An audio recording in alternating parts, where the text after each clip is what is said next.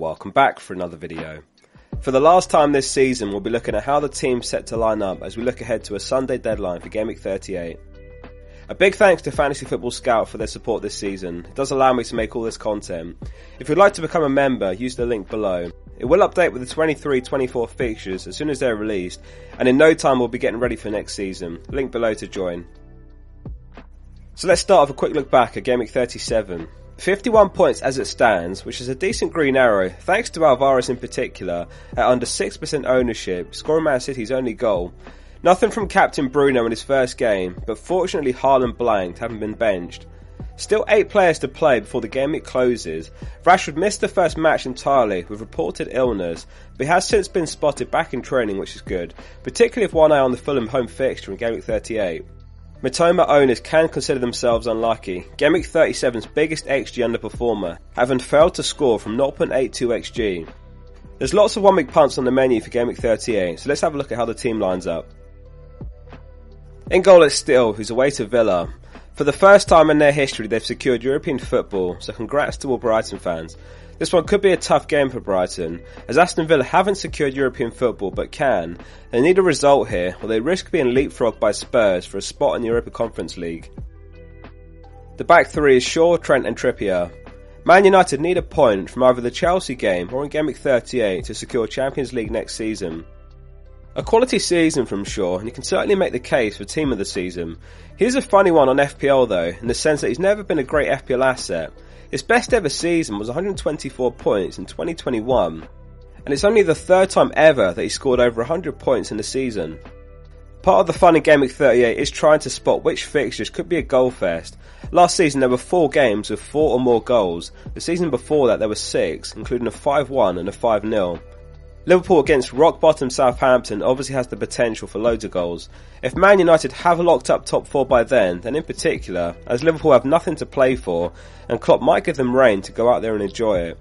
Especially with some players making their last appearance in a Liverpool shirt, like Firmino. So Trippier completes the back 3, and he needs 10 points against Chelsea to earn him spot in the all-time FPL Dream Team over Van Dijk. Do you think he does it? Haaland just needs a couple of points to secure a spot as well, which would be over Van Persie. It'd be incredible if 2 players joined in the same season. The midfielders Fernandes, Rashford, McAllister, Mitoma and Salah. As far as Game Week 38 captaincy punts, I really like Man United's home fixture against Fulham, particularly if they have sealed top 4 by then, as they'll have more freedom and probably a more open game. Bruno and Rashford both great differential captains if you're chasing. Rashford's flag will be removed, having been seen in training after not making the squad against Bournemouth. A really impressive season for him, looking like he'll break 200 points before we're done. I wonder how much his price will go up to next season, perhaps 9 mil. Mack and Mitoma are 2 players who will certainly see a price hike next season as well. Mentioned earlier that I'm not bullish on this Villa away fixture, given that Villa need a result to guarantee European football next season, still all to play for, so McAllister may leave the team for a midfielder punt. Salah completes the midfield and we finish with another differential captain. Looking back, the differential captaincies have paid off overall.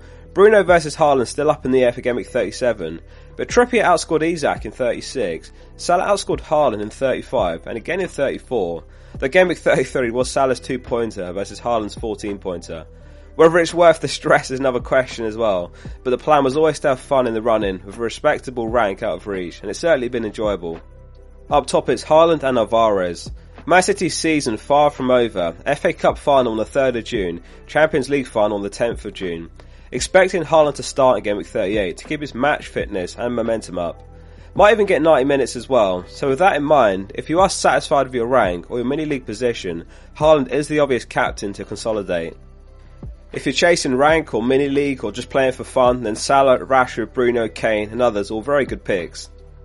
Happy to finally get something from Alvarez last game week, and hopefully finishes the season with a haul. A bit unlucky to get 4 starts in a row from him and only 1 goal from a City attacker.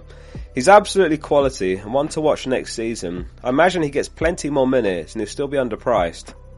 Over the season he's averaged an attacking return every 110 minutes. On the bench it's Raya, Isak, Botman and Zinchenko.